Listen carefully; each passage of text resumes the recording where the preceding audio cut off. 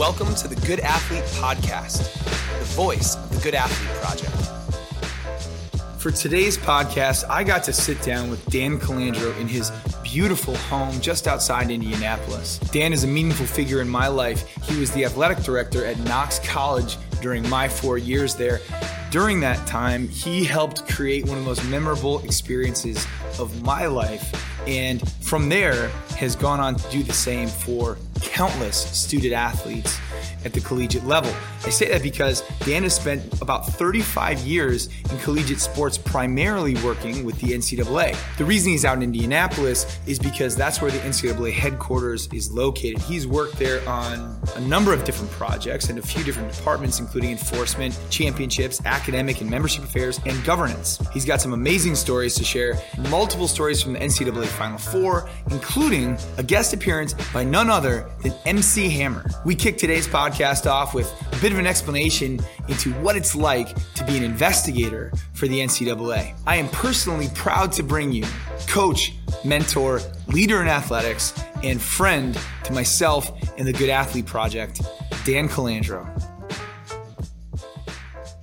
So I was an investigator for the first 4 years. It was the most interesting job I've ever had. And I've been lucky to have quite a few, but it was by far the most interesting job. Not the most fun, but the most interesting job to go out and interview people. It's just interesting stuff because you're this NCAA guy. They have to talk to you. They don't want to talk to you, but they have to talk to you. Now, they may lie to you. Yeah. They may stonewall you. But if they're at an NCAA member institution, they can't say, sorry, I'm not talking to you. Mm-hmm. They got to talk to you. The rules require it. But that was always a fun, interesting part, was to go to some player's home, try to talk to a parent, sibling, girlfriend, boyfriend, say you're from the NCAA. It was funny to see their reaction because they also thought they had to. Mm-hmm. They didn't have to. There was no law that said they had to. Sure. But many of them would talk to you because they thought they were kind of afraid of you. Yeah. So anyway, it was a really interesting job, but it's a tough job. You're out there by yourself knocking on doors, or you're on a campus interviewing coaches, ADs, boosters. Oftentimes they're lying to you. Yeah. You know they're lying to you. You're trying to get them to say, "Come on, coach, that can't be right. I got this guy told me this. You're telling me this. One of you is not telling the truth." Right. I got 30 guys that told me you gave them $500 after that win. You're saying you didn't do that? I sure didn't, Dan. I don't know where that came from. So all 30 of them are lying. So that's the kind of stuff that. Sure. So interesting though. Wildly interesting. And am I right to assume you'd only be called in, obviously, when there's something to investigate? So some rule has been broken that's serious enough to call on the NCAA. Yeah, you get a lead somewhere. Sure. It could be an anonymous call from a parent saying, "Hey, my son is a football player at Knox College, and the athletic director there is giving him $500 every Friday. I'm not going to tell you his name. I'm not going to tell you my name. Click." All right. I use Knox College because we were paying you $500. That's right. That's right. Got that. But yeah, some lead of some sort. It might be another school calling in. Yeah. The kid may have transferred from school A to go to school B, and now he wants to talk about school A because he didn't get to play. He got hurt. They didn't take care of him. He now transfers to B. He's mad at A. So you got to sort through. Is he telling the truth? Is he making this stuff up? Mm-hmm. It might be a newspaper. Newspaper reporters are unbelievable when it comes to investigative reporting. They can turn a lot of stuff. The NCAA might, first thing they might read is an article in the paper about some school that is cheating, all because some reporter did a lot of work on this before he wrote the article. Yeah. So you take those leads and you just try to figure out, are they accurate or not? You can't just go on every call that comes in because a lot of them are made up. They aren't true. You can't substantiate them. Right. But that's how it works. You get leads, you decide if you want to follow up on them, and then you go and inside guys, they've got guys and gals right now, today, I'm sure, paving the pavement, trying to talk to some parent, some former player, some boyfriend or some girlfriend about what happened when Jimmy was at Institution A. Right. So that's that. There it is. Yep. And can you, okay, so I don't know how in depth you can go with some of these things, but so you went from investigation to referee rules, regulations, all that kind of stuff. What was one of the most influential or exciting projects you worked on during that time? And then I've got another sort of tricky follow-up for you. Well, it was definitely when I was a part of the men's basketball staff for about a 7-year period. And it was from 1992 to 1999. I was called director of men's basketball. And so that involved the Final Four. And that involved working with the officials. That involved working with the tickets. Mm-hmm. That involved not as much as a couple other guys, but some of the facility work. But working on the Final Four, the men's Final Four from 1992 to 1999, probably it would have to be the highlight of my time because it's such a high exposure, high profile event. And it was, whether it was in San Antonio or it was in Seattle or it was in Charlotte, North Carolina, it didn't matter where the Final Four was. The cities just wrapped their arms around it and wanted to do such a great job so that you might come back in 4 years or 6 years or 8 years, that you kind of became our staff. It was a small staff. There were 8 of us and 3 of us did most of the traveling. So these cities got to know you. Yeah. Whether you went to the Rotary Club or you went to local high schools, you became kind of this person in the city of, that's the NCAA guy. Right. He's in charge of the Final Four. Well, I wasn't in charge of the Final Four. As part of a team. Mm-hmm. But when you're in charge of, well, no, I'm part of a team. Right. But to them, you were this, oh my goodness, this is the Final Four. Yeah. So in some ways it was this, you'd come and we would go and we'd travel to these cities a lot to try and make sure that everything was in place so that when those 4 teams did come in on the Tuesday before the Final Four, if they arrived on Wednesday, whatever day they got there, that what they needed was there. Mm-hmm. They could concentrate on the game. The players had a great experience. The fans that followed them, those hotel rooms were reserved. Those restaurants were open. There was no highway construction going on that week. All these little things that a city does to just operate. We spent hours working with the police, the fire department, the hotels, security, trying to make sure that when that event got there on that week, that it was as smooth as it could be. Right. And it just was a lot of stuff, but it was unbelievably fun. Right. And when you get there and stressful, but as I said, the enforcement was probably one of the least favorite jobs, but it was the most interesting job. Sure. It's funny. You walk on a campus as an enforcement guy and the AD says to you in a tone, how long are you going to be here? Right. Hoping that maybe you're going to just do one interview and leave. Mm-hmm. I'm going to be here all week, Mr. AD or Miss AD. Oh, geez. How many? I got to interview 20 people. Oh, my goodness. They just, the opposite. When you work in championships right. and you go to a town, they say, how long are you going to be here? Right. I mean, they hope you're here for like 3 weeks. They can't wait to take you to their favorite restaurant or to show you this really cool museum they have or get you to the facility and show you their facility, how proud they are of it. And they've added this new, they just remodeled the suites and they want you to see them. Or they just bought a new court and they can't wait to put the new court down. Or they just remodeled their media center. I mean, they can't wait to show you. Right. Indianapolis is that way. It's been a phenomenal city for events, but it puts money into its facilities. Mm-hmm. So it was a fabulous experience because of the positive feelings you got from these cities. Sure. That wanted you to come back. Mm-hmm. It wasn't me. I was the NCAA guy. Well, it wasn't Dan Calandro. I mean, it could have been you. It could have been any. I'm the NCAA player. Okay, it doesn't matter your name. We're going to make sure you have a good time. Good time. It doesn't mean good time in terms of keeping you out late, or it meant in terms of we're going to make sure that you get where you need to go. Mm-hmm.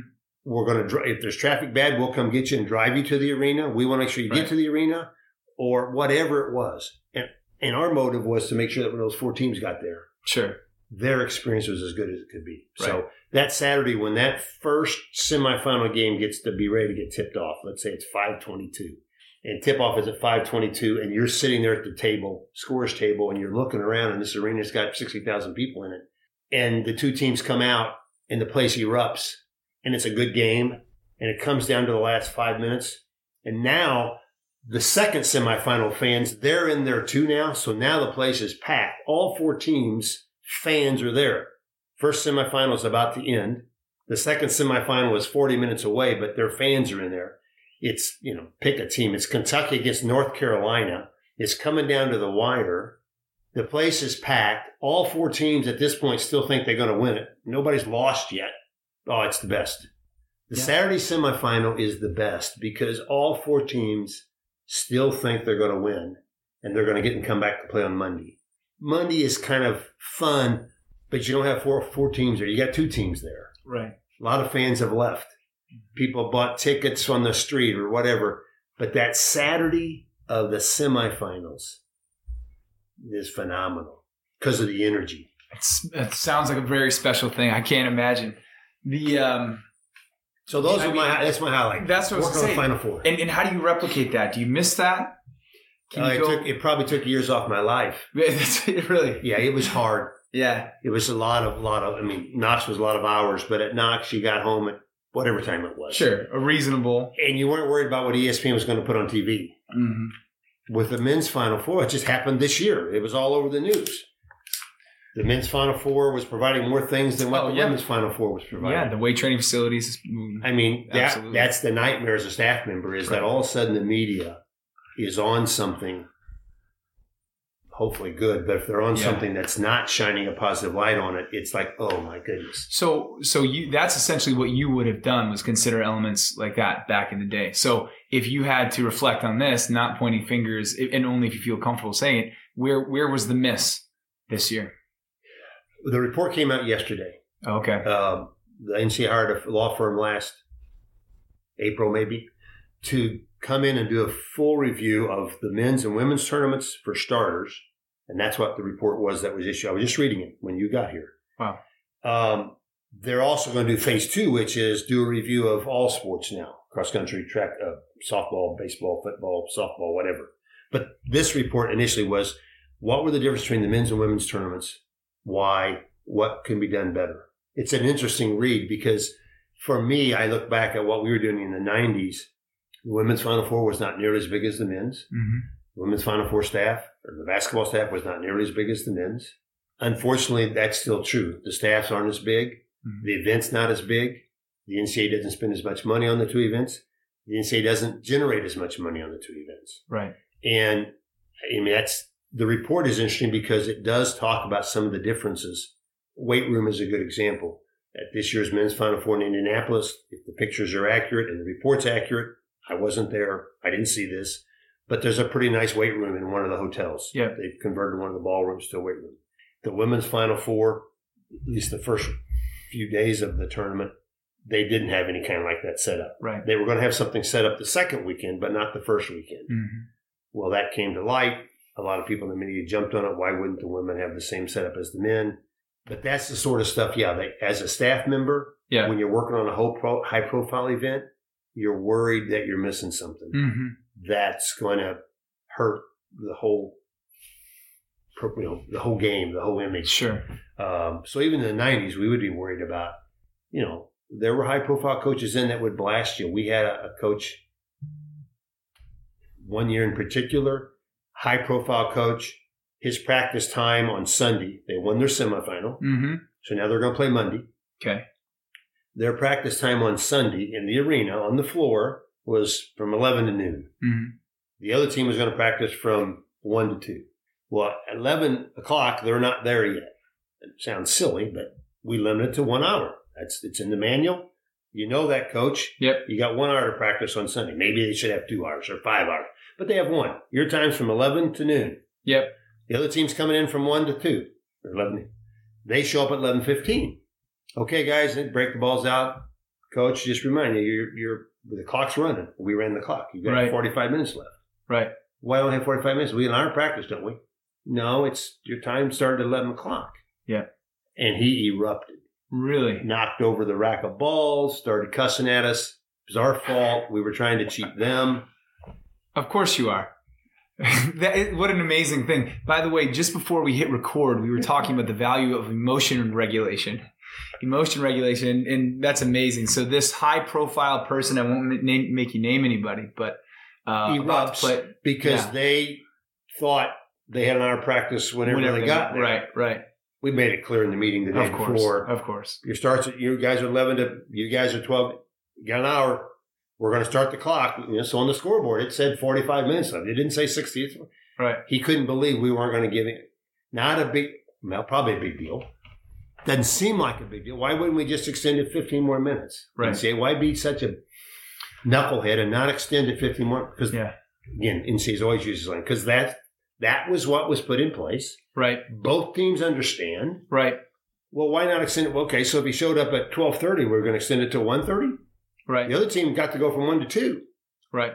Well, so it's, but that fear that you were going to mess up takes years off your life when you work in one of those. And do you take that personally because you didn't mess up in that case? I knew we were okay. I knew that coach, and I knew nobody would. If ESPN would have got the news, they might say, "I can't believe the NCAA wouldn't give them the 15 more minutes." Right. Okay, that's fair. fair. And you say, "I can't believe a national championship coach couldn't show up on time." Yeah, it's fair. You might think, but that's the policy. It's an hour. Maybe it should be an hour and 15. Maybe it should be 2 hours. Right. Maybe we should just say, come whenever you want. Mm-hmm. Okay, come whenever you want. Well, both teams get there at the same time. That's not going to be so cool. That's right. So you put them in place. The NCAA is the bad guy or bad gal that's got to enforce it. And, so that stuff just kind of, when you work it, and some people have worked on the NCAA for a long time. Mm-hmm. I worked on it for 7 years. It was I was lucky. I was blessed to do it. Yeah. Had the office not moved from Kansas City to Indianapolis, I might still be working on the Final Four still. Really? Maybe. Sure. Because it was such a fabulous experience. Right. I'd have a lot more gray hair, a lot less hair. But because it all happened, the NCAA office was moving to Indianapolis. Yeah. My wife and I decided to stay. So I resigned my position to stay in Kansas City. Otherwise, we would have moved here. I would have stayed on the basketball staff. Who knows? Maybe I would be running the whole show by now. I don't doubt it. But 7 years was fabulous. But just stuff like, have you heard of MC Hammer? Have I heard of MC Hammer? He taught me how to dance. Yeah. Okay. You got time for this one? Of course. So MC Hammer. Michigan. Do I have time for an MC Hammer story? The answer is always yes. 1992. Michigan's in the Final Four. Mm-hmm. Fab Five. Mm-hmm. If you've heard of the Fab Five. Of course I have. Okay. So it's in New Orleans. Halftime of the semifinal game. I forget. They're playing North Carolina, I think. You're carrying around these big walkie-talkies back then. You didn't have these earplugs and big walkie-talkie. Yeah. We've got some guys in the Michigan locker room that shouldn't be there. Yeah. It's halftime. They shouldn't be there. They don't have a pass to get in, but they're in there. Boss looks at me and says, "You want to go take care of it?" Sure, I'll go. So I go tromping down the hallway. The Superdome in New Orleans is huge. It takes you forever to get to the locker room. I'm hoping that by the time I get there, maybe it's all taken care of. You know? I'm on my way. Okay. Get there. And sure enough, there are a group of guys, 6 to 8 guys, hanging outside the Michigan locker room. I walk up. "Hey, guys, you got passes to be here in this hallway?" They all kind of, I don't know. You sure we need? Yeah, you got to have a pass to be in this hallway. You have to have an all-access pass to be in this hallway. Open the door, and out of the Michigan locker room comes MC Hammer. They told me it was MC Hammer, so I didn't know that I could pick him out of a crowd. I thought I could, but when he walked out of the locker room, I could, that's MC Hammer. What's going on? These guys don't have passes. Do you have a pass? Nope, don't have a pass. Well, you guys can't be here. You can't be here. Well, what if we do have a pass? Well, then I'd ask you where you got the pass. Right. Sure enough, MC opens up his coat and he's got an all-access pass. Yeah. So that's incredible. So I'm all right. Now I can't throw him out. He's got a pass to be here. His 5 or 6 other guys, they don't have passes. Yeah. They finally all kind of move on and leave, so I don't have to do anything, be the bad guy. But I go back, sit next to my boss. He said, "Well, how'd that go?" I said, "Well." And he knew. I said, "MC Hammer, he actually had a pass." He did. Where did he get a pass? I don't know. He wouldn't tell me. I love that. So anyway. I love that. I think that just goes, the Fab Five. Have you seen that documentary, I assume? Yes. That just fits with the persona of the team so well. Well, that game comes down to the wire, the North Carolina-Michigan game. Yeah. Silly. Sounds silly now, but it's coming down to the wire. I don't know if you remember how it ends, but Chris Webber gets a technical for trying to call a timeout they don't have. Wait. MC, that's the game that MC Hammer was in? I think it's all the same game. Okay. If not, I'm going to say it was. I don't want a good story to get in the way here. Facts. That's right. Or the facts get in the way of a good story. But I think it was, I'm not sure it was. I'm forgetting. But actually, no. North Carolina plays Michigan in the championship game. Yeah, that's right. I think MC Hammer was a Saturday afternoon semifinal. But the killer on the Michigan-Notre Dame game, or North Carolina game is, as the game's winding down, one of my duties was when the game ends, get the AD from that winning school, get the coach's wife, get people onto the court that should be on the court to help celebrate. Because security's tight. And we're not letting people we're not going to let people go. They'd sometimes run on the court. So I'm sitting over there next to the Michigan, because it looks like Michigan's going to win. I remember this today. I'm going to let the Michigan AD, and some parents or the coach's wife get onto the court because, I'm just going to make sure security lets them on so they don't get hung up. Again, it's one of these things you worry about. Well, if the security guy says, no, you can't come on the court. Right. Wait a minute. No, so I'm over there, and all of a sudden, Chris Webber calls a timeout, and all of a sudden the game is going to end differently. I remember scurrying around the outside trying to get over now to the North Carolina side. Sure. Should have had two people. Okay, in hindsight, we should have one each there. Yeah, sure. We didn't. It was me. We should have had, my colleague on the North Carolina side. Right. So I'm scurrying to get over there before the game is over so I can get the AD's attention and the coach's wife's attention. Say, you can come down here. You can get out. I remember, again, I probably lost a year of my life. I believe trying to hurry to get over there because Chris Webber calls a timeout, changes the end of the game. Unbelievable. And now North Carolina's going to win it. It's unbelievable. What a story. And that's enough of that. No. I love that stuff. So you say, do I know about that? That's one of the most epic moments in the history of college sports, probably. So actually, what an important transition you bring up the Fab Five. What are your thoughts on the way the NCAA is sort of realigning, with sponsorships, with all the... It's an amazing time to see where it's going to go. Maybe it'll all settle a year or two or three from now, and we'll say, that was kind of a bump in the road, but we got through it. I don't know. I just saw in the paper 2 days ago, a high-profile SEC quarterback was somewhere, I don't know on how he announced it, was getting a new F1, new Ford truck. Sure. As part of a sponsorship that he can now legally get. Yep. I can't help but think, if I'm a quarterback at one of those other schools, I want me a Tesla. I don't want a Ford pickup. Right. Perfectly legal. I put my name on the billboard. The Jim Davis Ford dealership can give me a truck. Yeah. I don't know where it'll go. But right now, as it's bubbling, it's hard to say where it will end up. And again, maybe it'll settle down. Yeah. I don't know. You were an offensive lineman. What would you think if the quarterback's driving an F-150 and you're driving the 2000 Volkswagen Jetta that your parents gave you that's got 100,000 miles on it, and you're an offensive lineman not getting anything? I would have felt that was pretty generous, because what I was actually driving at the time was like a 1985 Buick station wagon. So that would have been a boost. But I hear you. You know what I think of? I'm curious to hear your thoughts on this. It is very clear to me that this has potential to be a real mess.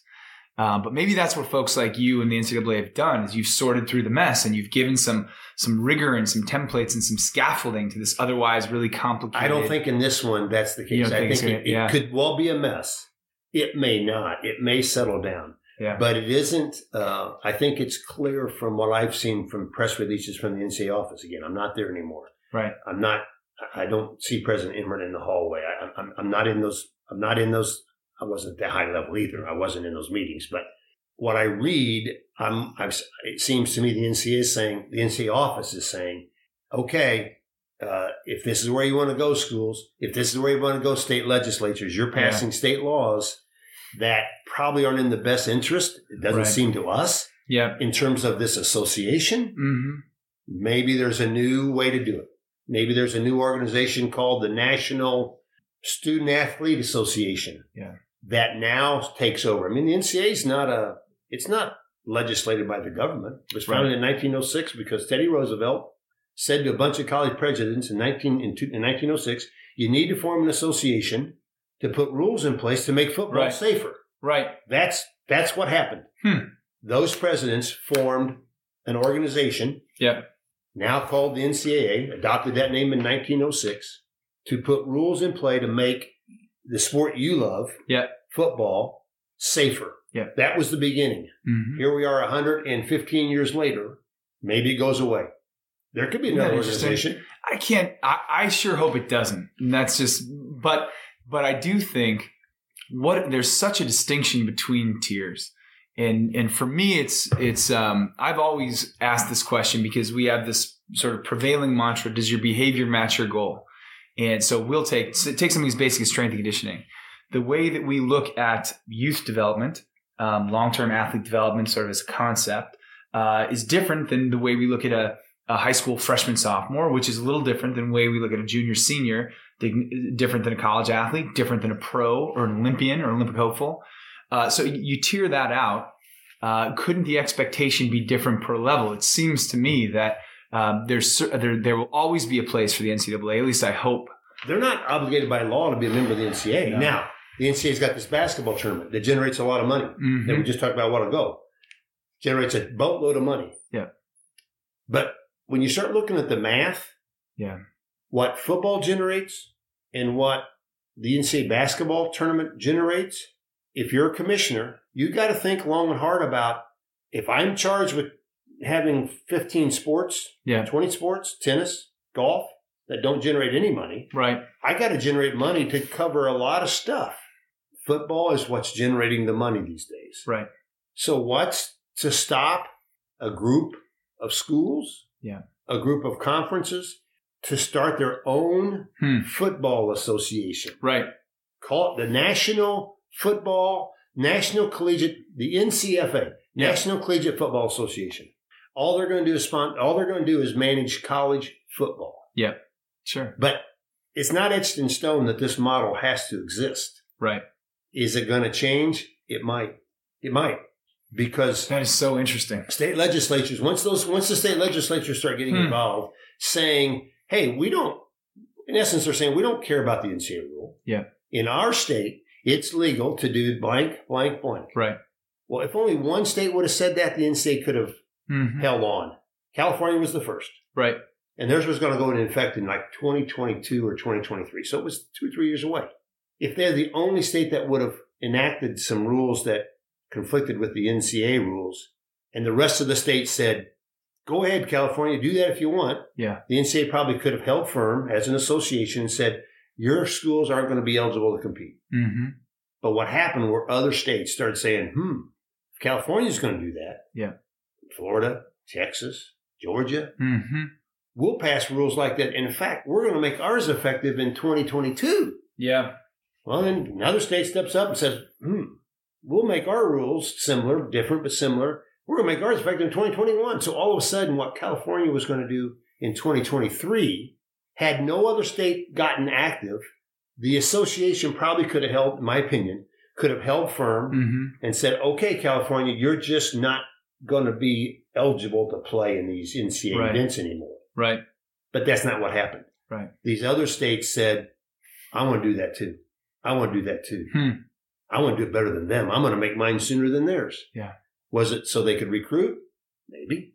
Was it so? Maybe it was simply because they think their student athletes deserve to drive a pickup truck or a Tesla or a new Cadillac because they're high profile. There's a dealership in town that wants to put your picture on a billboard and have you endorse their. So these states, when more states jumped on board, as I see it, it made it hard. The association then, the NCAA, all of a sudden it was like, okay, now it's not just California. Other states are saying the same thing. Okay, we're going to let this kind of see what happens here. Yeah, this is going to be so interesting to watch. I think one reason that I'm reacting the way that I am is I haven't seen a ton of that over my lifetime. Meaning I don't remember when there wasn't an NCAA and it wasn't the Supreme Power or NSCA even. Yeah, National Strength and Conditioning Association. Certainly that's been, I'm sure it probably originated in my lifetime. I just don't remember a time when. But is there another strength and conditioning association? So, I mean, NSCA that's the top. No, but are there other associations? There are others. There are other associations besides the NCAA. Yeah. There's an NAIA. Right. There's a National Collegiate Christian Athletic Association, the NCCAA. There's the Junior College Athletic Association. Right. There's even one or two other pretty small. So there's other associations. What's to say that there can't be a National Collegiate Football Association housed in wherever, and their job is to run college football? Yeah. Well, and so Texas, Oklahoma, their shift, I don't know if that's confirmed or not. I know there's talk about them going over to the SEC. If they could if the SEC could just continue to be like, the black hole of college football, Notre Dame come on over, Clemson come on over. I mean, there it is, sort of in a nutshell, right there. It's pretty interesting to see that, and then you see again. I'm reading the paper like anybody else. Right. Not the paper. I'm reading my phone. But the articles that you read, all of a sudden, it's like, well, wait a minute. Maybe we shouldn't expand the playoff from 4 to 12. If we're going to have this reshuffle, let's hold on a second. Yeah. Whereas, 6 months ago, 4 months ago, it was like, we're going to maybe expand it to 12. Mm-hmm. That was the topic. Oh, gosh, we're going to expand it to 12. Now it's like, well, wait a minute. Let's see what happens here before we start talking about expanding. Because, if there's – anyway, it's an interesting time. I don't know that anybody can say where it's going to go. Right. Those high-profile conferences, the commissioners, the presidents in those conferences, who knows what when they have their board meetings or whatever they call them, it's hard to say what they're saying. So what do they want to accomplish? Right. I don't know. What do you think? What leverage does the NCAA still have? Like, could they say hypothetically, fine, take football, but the rest have to go? You got to figure out something for your softball team too, because we're not just gonna. I don't know. Let's just say there's a National Collegiate Football Association, and it's made up of 100 of the top football programs, and that's they're going to manage football. Yeah, but they don't want to mess with baseball and softball. Sure, NCAA still do that. I don't know if the NCAA has an association made up of 1,000 schools, Knox being one of them, if they would say, no, we're not going to let that happen. If you're going to take football and run it out of some other organization, then you also can't, softball, baseball, we're not going to put that, we're not going to sponsor those sports as an NCAA sport. I don't know. I don't know the answer to that. I would think that the NCAA membership, this isn't the building downtown with 500 people on staff making the decision. Mm-hmm. I would think the membership would have to make a really tough decision about, okay, are we better off still having those schools, softball and baseball teams as part of our association? Or are we strong enough to say, nope, take everything? So let's just say they take the position, nope, NCAA is not going to, as an association, we're not going to even let you play softball or baseball then either. So what's left then? That's right. You're left with, we're going to tell them they can't. So they take their basketball teams now. So Kentucky, Duke, North Carolina, they're going to go now. They're going to form their own, the National Collegiate Basketball Association. Right. I would think the NCAA membership would say, we'll take whatever you don't want. Well, I believe you. And I hope that if they do, they find a way to capitalize in a way that this hypothetical National Collegiate Football Association would make stars of their player, however it is, because otherwise, what's to stop the next uprising? So basketball forms their own. All of a sudden, the College World Series, you put so much effort. Collegiate Baseball Association. You know what I mean? And then boom, and so eventually you're left with only the ones that don't have enough of a fan base to create their own revenue. That seems like a tricky place. Yeah, you're left. It may take time for that to evolve, but if there's a National Collegiate Football Association, they got a staff. Yeah. They run the bowl games. Sure. Maybe they change around the bowl games. Maybe it's a 32-team playoff. Who knows what they do? But their area is, by golly, we're running college. We're running Division I high-level football. Right. I don't know. I would think the member institutions would say, we'll take whatever we can keep because we're an association. We want those schools, softball teams and baseball teams to be part of our association. Yeah. But do those sports then say, well, we might as well go over here too and negotiate our own contract and have the National Collegiate Baseball Association? Or does the National Collegiate Football Association change its name and become the National Collegiate something where they also have baseball and softball as part of their purview? Yeah. I think it's hard to say. It's hard to say what those presidents and commissioners are thinking. Right. Because they're not telling the media everything. No. Stuff leaks out. You don't know if it's accurate. But when they're behind closed doors, what are they saying they want to do? Mm-hmm. Keep the NCAA in place. Just form a new division. Call it the Gold Division. Right. We'll stay right here, NCAA. We'll stay right within your walls. Sure. Just call it the Gold Division. Yeah. Or whatever. Sure. And let us do what we want to do. Right. And still keep Division 1, keep Division 2, keep Division 3 as they are. Sure. But let's keep this division for this level of minor league type professional sports. Yeah. The NCAA can change its rules. That's right. President Emmert has called a special committee to meet no later than November to report out in January. Their charge is to look at the current structure. Is it time to change how we do business? Yeah. Maybe that recommendation will be we need a cold division. Yeah. Division 1, Division 2, Division 3, and a Division 1 gold. Let's call it that. Well, and Division 1 gold is... That's right. That's it. And they've got rules where you can get a car. Sure. You can get paid. Sure. It's a whole different element, but it's still part of the NCAA. Right. We just have changed our rules. Right. Which wouldn't be crazy. So you go from FCS, FBS, and then FBS Gold, hypothetically. There are tiers already sort of in place. Would Knox College vote in favor of that? Yeah. If you said to Knox College, if you don't vote in favor of this, they're leaving. Mm-hmm. Well, interesting. Yeah, but we've never been, the NCAA's never, I know we've never done that in 115 years. Right. But maybe it's time to do it differently so that the ones that have the potential to do that can do that within the NCAA structure. Right. As opposed to making them leave the NCAA structure to do that. Mm-hmm. I don't know. They may, and that group, we don't know this. That group may say, we don't want to be a part of the NCAA structure anymore. We really do want to move on. Yeah. It's time. It's been a good 115 years. Right. You know, it's been a dang good marriage. Yeah. It's time for something different. It's going to be called the National Collegiate Football Association or something else. And we're going to start over. The advantage they could do is they then can start with a new piece of paper. Yeah. All right, let's get in a room for a week and come up with new rules. That's right. Maybe there's none. Yeah. There's no rules. Pure collegiate capitalism. Well, and that's the thing. At that level, those are businessmen and women, right? Running those programs. With a passion for sports, sure. But they understand capitalism. So what occurs to me, and I have this conversation, and I think emotion is a wonderful guide, but it shouldn't usually have the final say when it comes to these sorts of matters. And a lot has come up even in the course of the Olympics.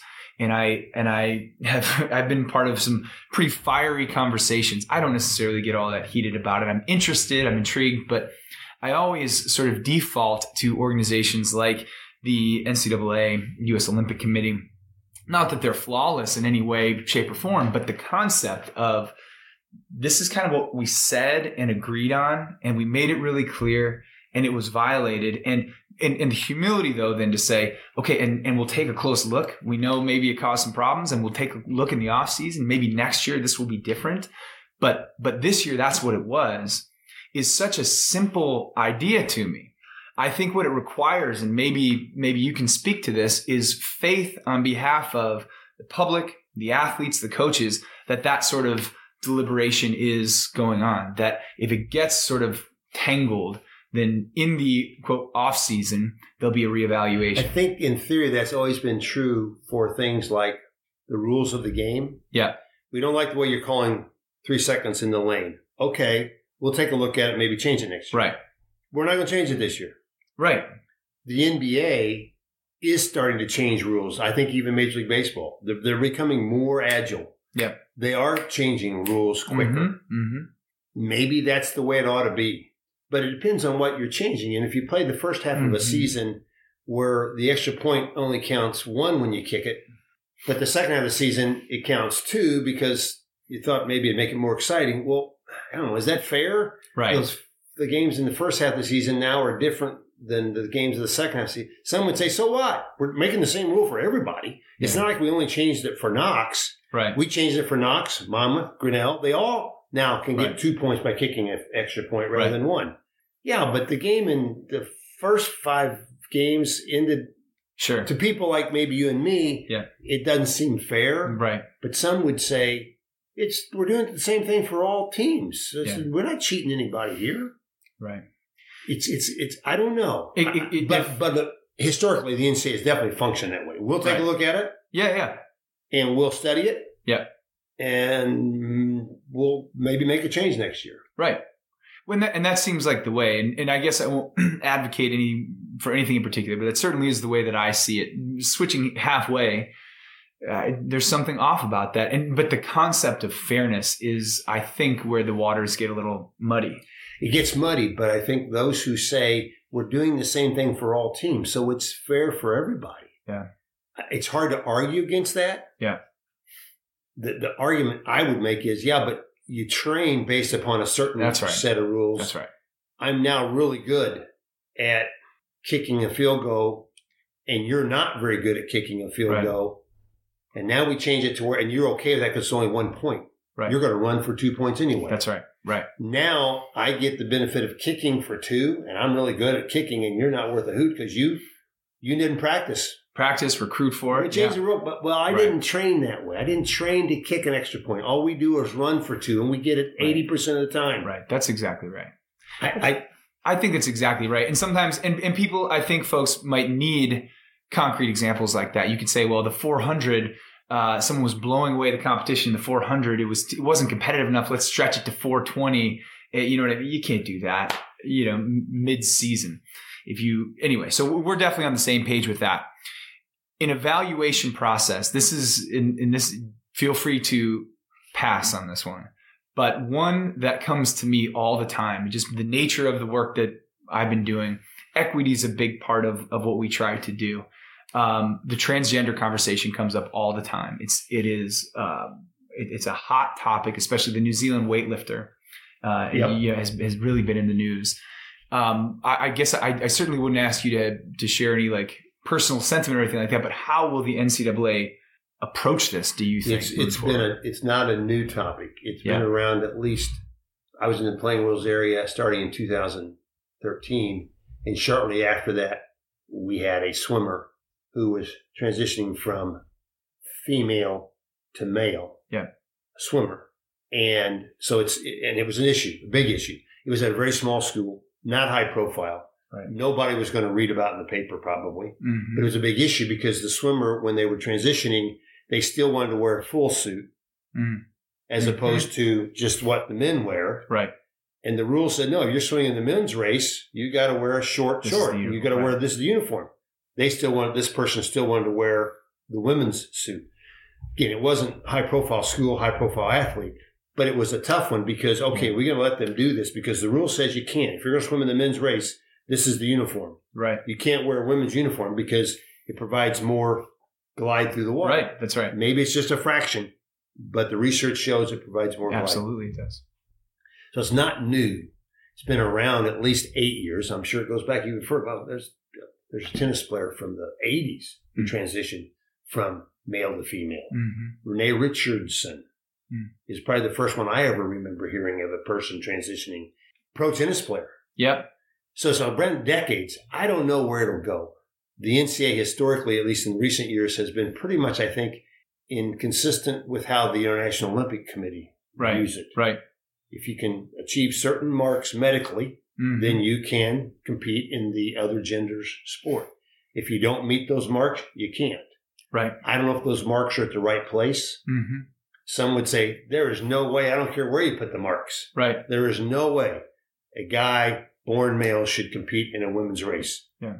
I think science, research shows, if they do a certain amount of medicine, take medicine over a year's time, right, they ought to be able to compete in the women's race. Mm-hmm. I don't know either. And probably I've looked into it a lot, but I won't claim to know either. I think it will take a lot of really close looking. The theories that I've heard, it's so interesting to me. I'll tell you, I've competed in powerlifting. I've coached some powerlifting teams. The Good Athlete Project, we run the Illinois High School Powerlifting Association. So it's something that we've had to kind of add into the way that we approach things as well. I say this because I remember the first time I heard of a powerlifter taking steroids. And I was like, for whatever, it's so naive to think that they wouldn't.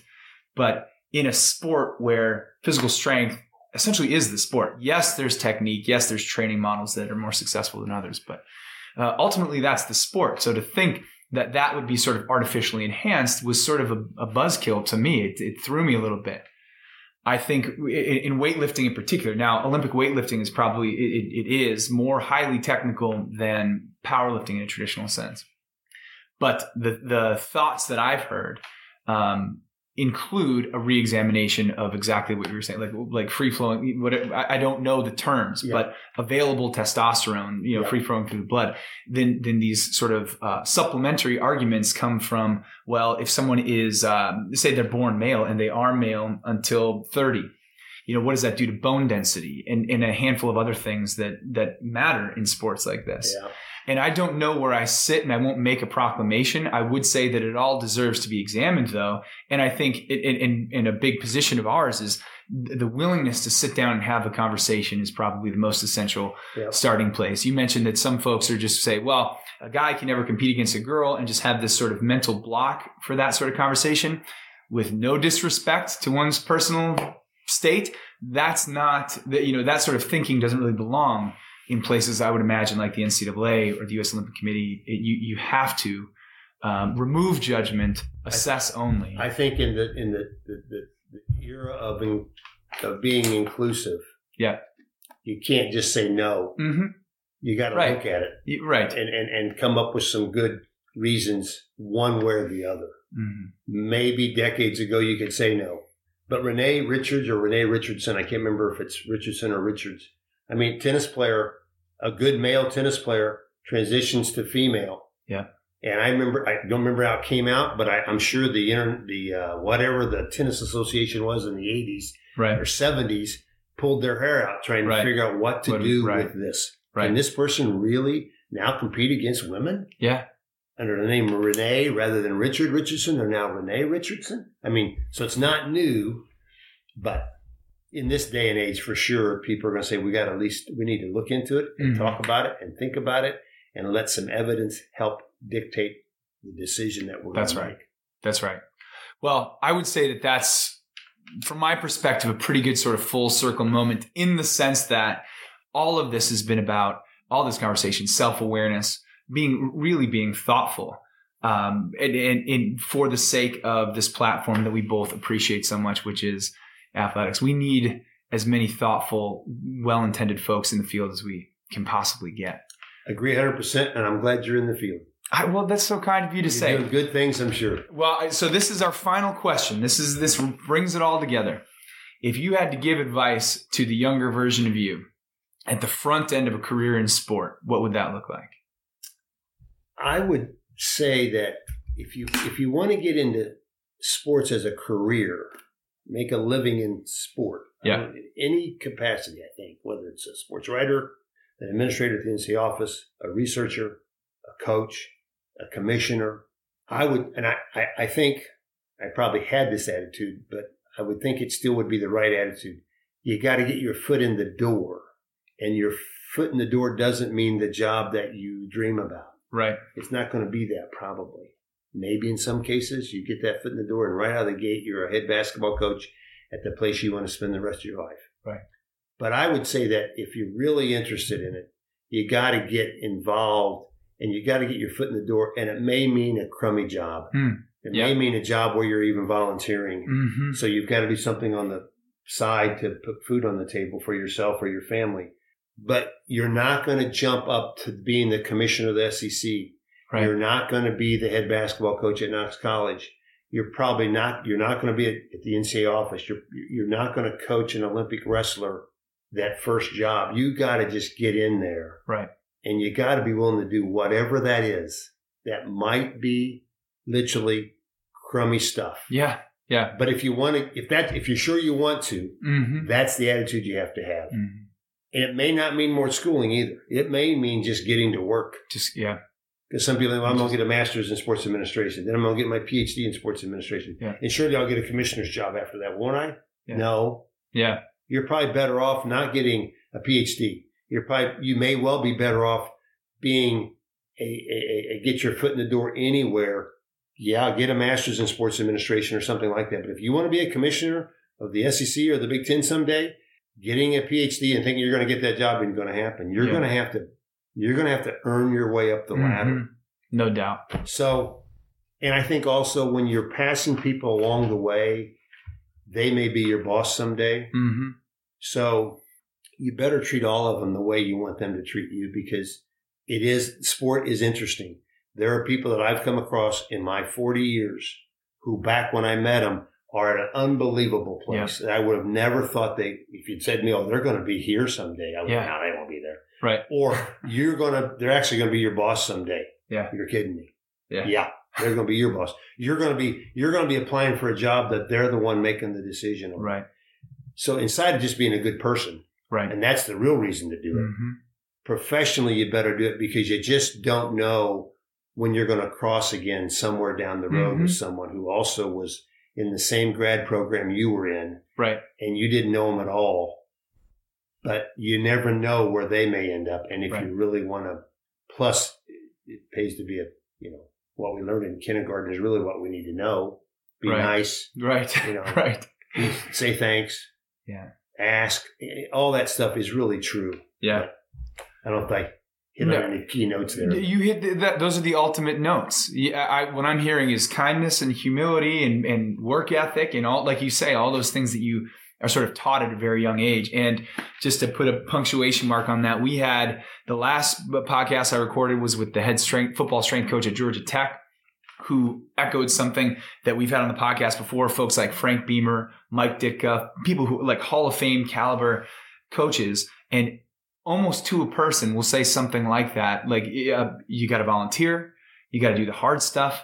Many of these folks started either with very little pay or no pay, just because they were passionate about the work and learned as they went along. So I think that's incredible advice. And may as well be kind while you're doing it. And you might as well be kind while you're doing it. Exactly right.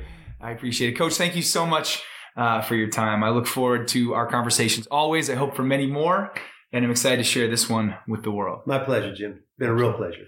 Do you need business cards? Do you need flyers, posters, custom thank you notes, or any sort of stationery to take your business to the next level? If so, then you've got to see the good people at Mighty Printing. They've got 2 locations. One of them is up north in Glencoe, Illinois. The other is right in the heart of Chicago on 180 West Washington Street. They do most of the printing for the Good Athlete Project, and we just could not do our business without them. They've also worked with teams like the Chicago Bulls and the Chicago Blackhawks. They've worked with Let Us Entertain You Restaurant Group. They do holiday cards. They do wedding cards. They help you not only celebrate special occasions, but make them that much more special. And like I said, if you are a small business owner or a large business owner, they will give you the sort of personalized service combined with incredibly high quality goods. You just can't find that combo, honestly, anywhere else. Find them online at mightyprint.com. That's M-I-T-E print, P-R-I-N-T.com. And on Instagram, same thing, at mightyprint, M-I-T-E print. And tell them the Good Athlete Project sent you.